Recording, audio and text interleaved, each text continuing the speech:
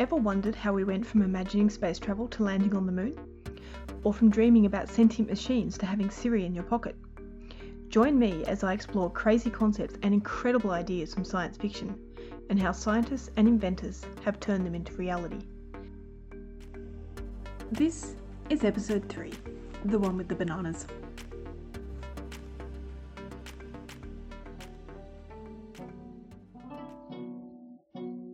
Bananas have been one of the great success stories of agriculture.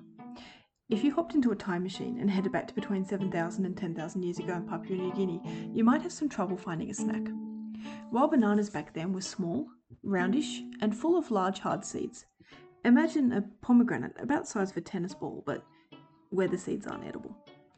Millennia of selectively breeding and crossbreeding banana varieties have produced modern bananas, elongated with much smaller seeds and allegedly much tastier pulp. Although, if you haven't tasted an ancient banana, it's hard to justify that last claim. Corn is another success story. Modern maize varieties are 1,000 times larger than ancient corn, which used to have tiny little ears the size of a finger, with a handful of corn kernels in each. Now we have corn cobs the length of an adult hand and diameter of a soft drink can, with much higher sugar content and far more kernels on a cob. Selective breeding has, in short, made bananas more appealing and corn amazingly amazing. There are lots of crops that used to look very different from today's produce. Carrots used to be purple. Peaches used to be the same size as cherries and slightly salty. Watermelons used to have more white pith than red flesh. My favourite selective breeding story is the Brassica oleracea, the humble wild mustard plant native to the coastal Mediterranean. This one little versatile plant was selectively bred over hundreds of years to create several cultivars, or subspecies, that we now recognise as cabbage, kale, collard greens, kohlrabi, cauliflower, broccoli, gailan, and Brussels sprouts. Delicious. And all from the one plant.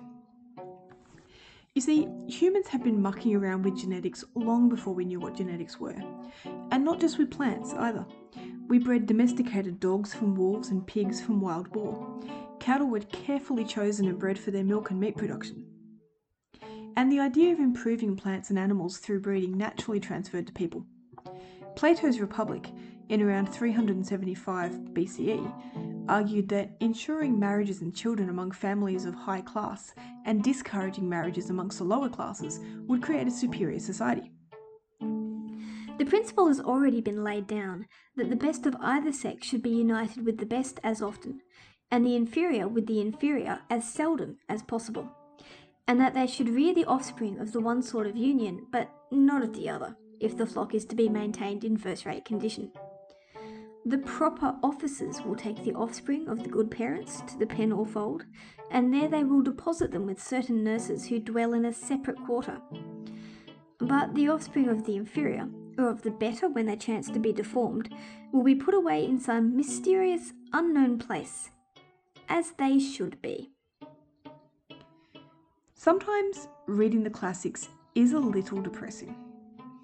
Plato also says that the prime of a woman's life ends at 40, and that marriage should be arranged by the ruling class for the good of the people. Sometimes I wonder if the Republic was in fact a cunningly disguised satire. The idea of creating a better society through good breeding stuck around. It saw a resurgence with Charles Darwin's On the Origin of Species in 1859.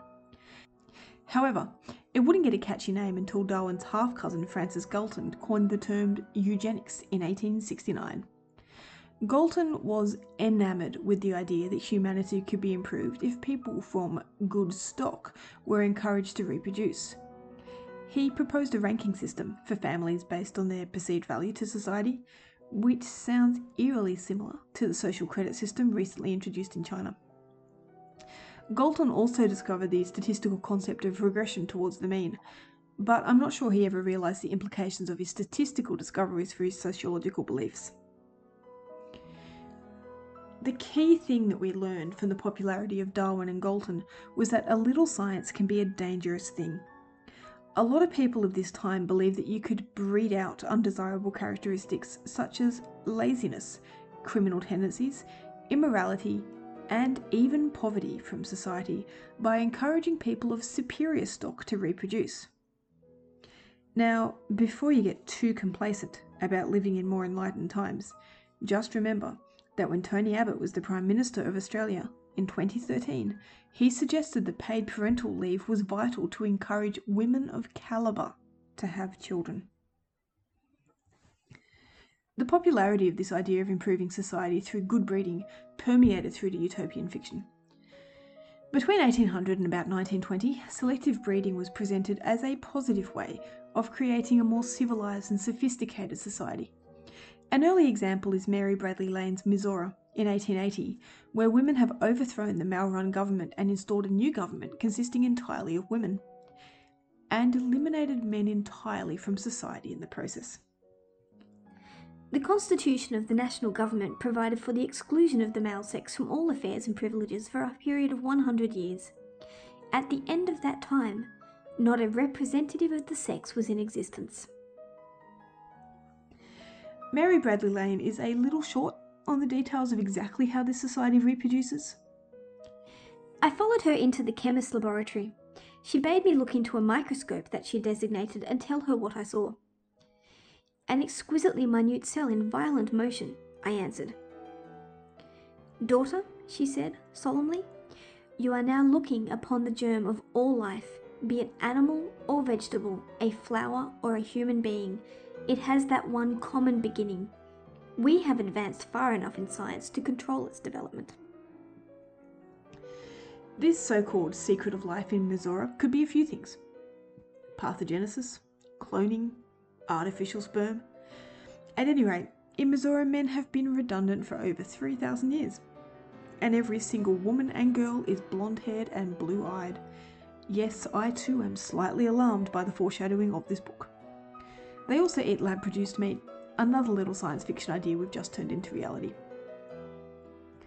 This idea about an isolated society of women who reproduce by parthenogenesis would show up again in Herland, written in 1915 by feminist Charlotte Perkins Gilman.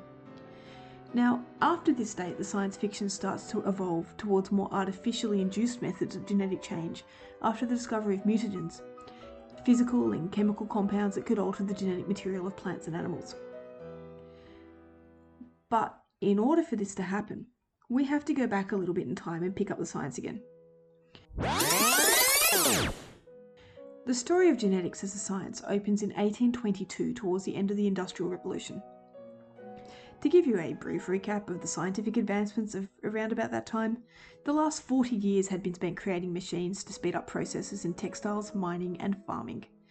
Electricity was just starting to take off, with Alessandro Volta inventing an early battery in 1800 and Francis Ronalds building the first working electric telegraph in 1816. Into this world, in 1822, Johann Mendel was born to a poor farming family in a rural area of what we now call the Czech Republic. The local priest thought he was a bit of a bright spark and convinced his parents to send him away for further schooling when he was 11 years old. And he was a bright spark, because after finishing school in 1840, he went on to study at the Philosophical Institute of the University of Olmütz. Mendel did not find university life easy. Despite being most excellent at physics and maths, he was still poor and had to scrape up cash from tutoring other students to make ends meet.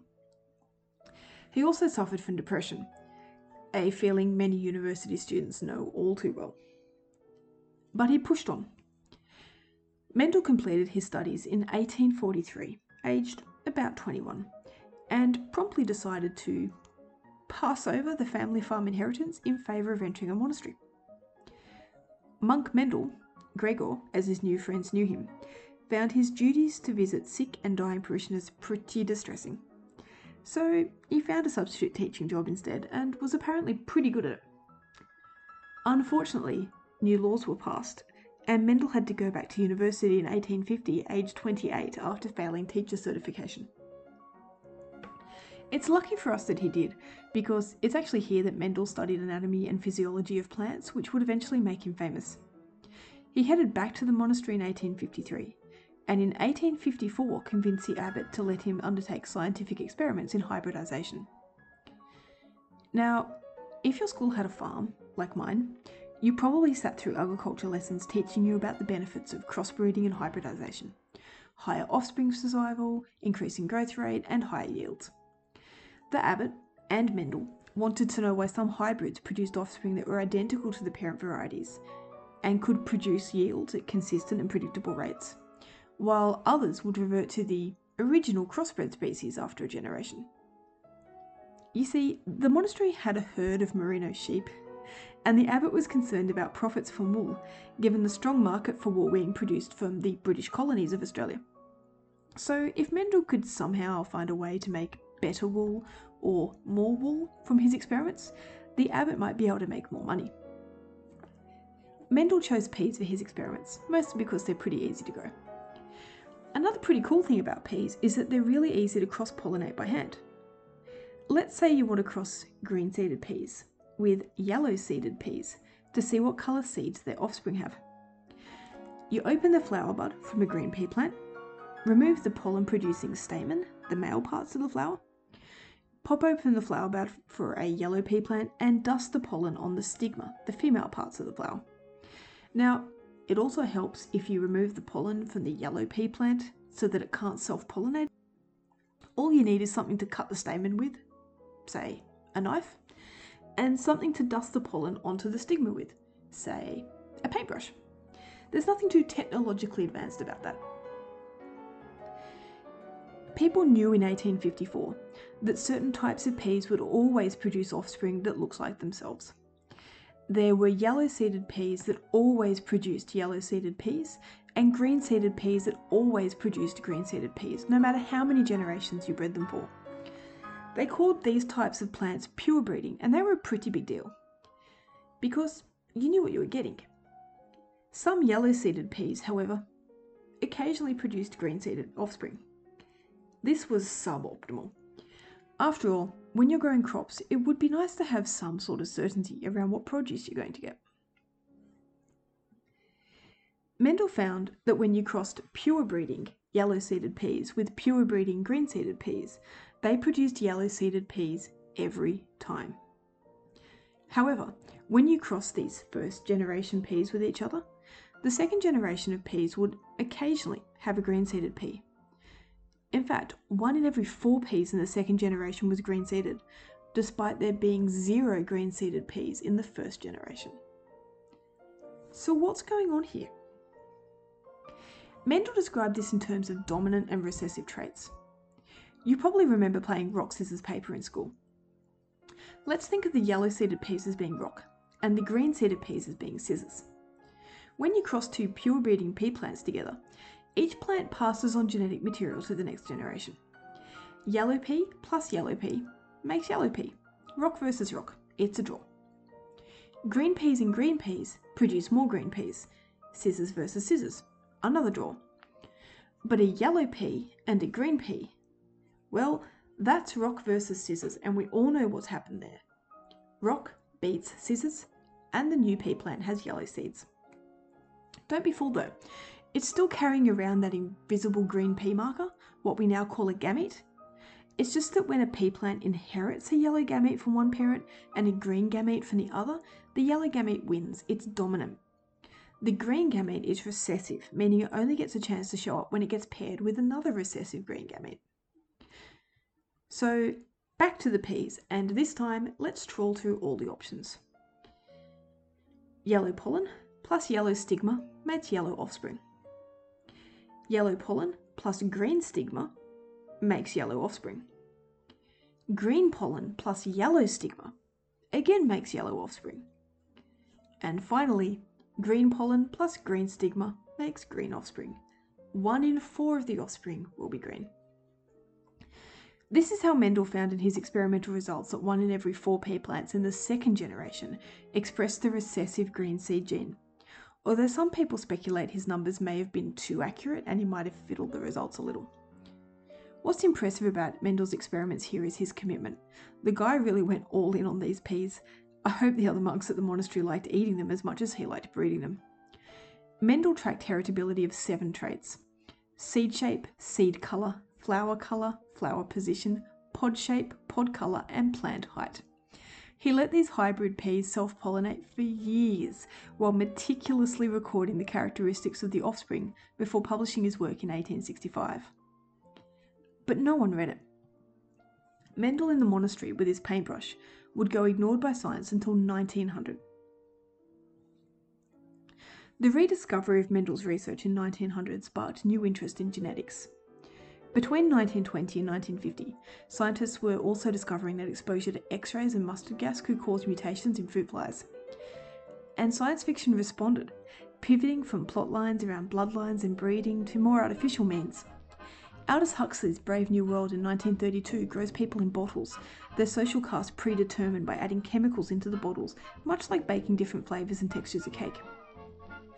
Exposure to radiation gave us the Daleks and Daredevil, while chemical accidents have given us the Teenage Mutant Ninja Turtles and Alex Mack. The discovery of DNA in 1944 and the double helix structure of DNA in 1953 by Watson and Crick shifted genetics up a gear. In 1972, Paul Berg created the first artificially assembled genetic material using viruses. Frederick Sanger found a way to identify the exact sequence of genetic information in an organism in 1977. And science fiction went off. These discoveries brought a fresh wave of science fiction inspiration. Cloning in Jurassic Park, lab-grown humans in Blade Runner, and even superpowers through a mutated gene in the X-Men. It took us a few decades to work through some of the more complicated facets of gene expression in this new world of genetics. We now know that some genes are less like rock versus scissors and more like rock, scissors, paper, lizard, Spock. Eye colour alone looks to be influenced by at least 8 genes. And while we're not quite caught up with science fiction, we're getting closer every year. We haven't yet cloned dinosaurs like Jurassic Park, but we have cloned Dolly the sheep.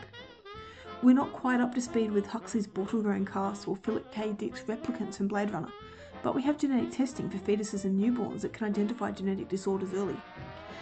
And while we're not quite at the level of genetic selection and enhancement in Gattaca, we do have gene editing tools. CRISPR literally allows us to slice and splice gene segments into crops, making them resistant to weed killers, toxic to insects, and rich in vitamins. It's literally the cutting edge of gene technology. So what's stopping us copying and pasting DNA segments into humans? Thanks for listening. I'll be releasing a few more podcasts over the next 2 weeks before my university course ends. Check out my website for more, and if you like the show, hit the share button.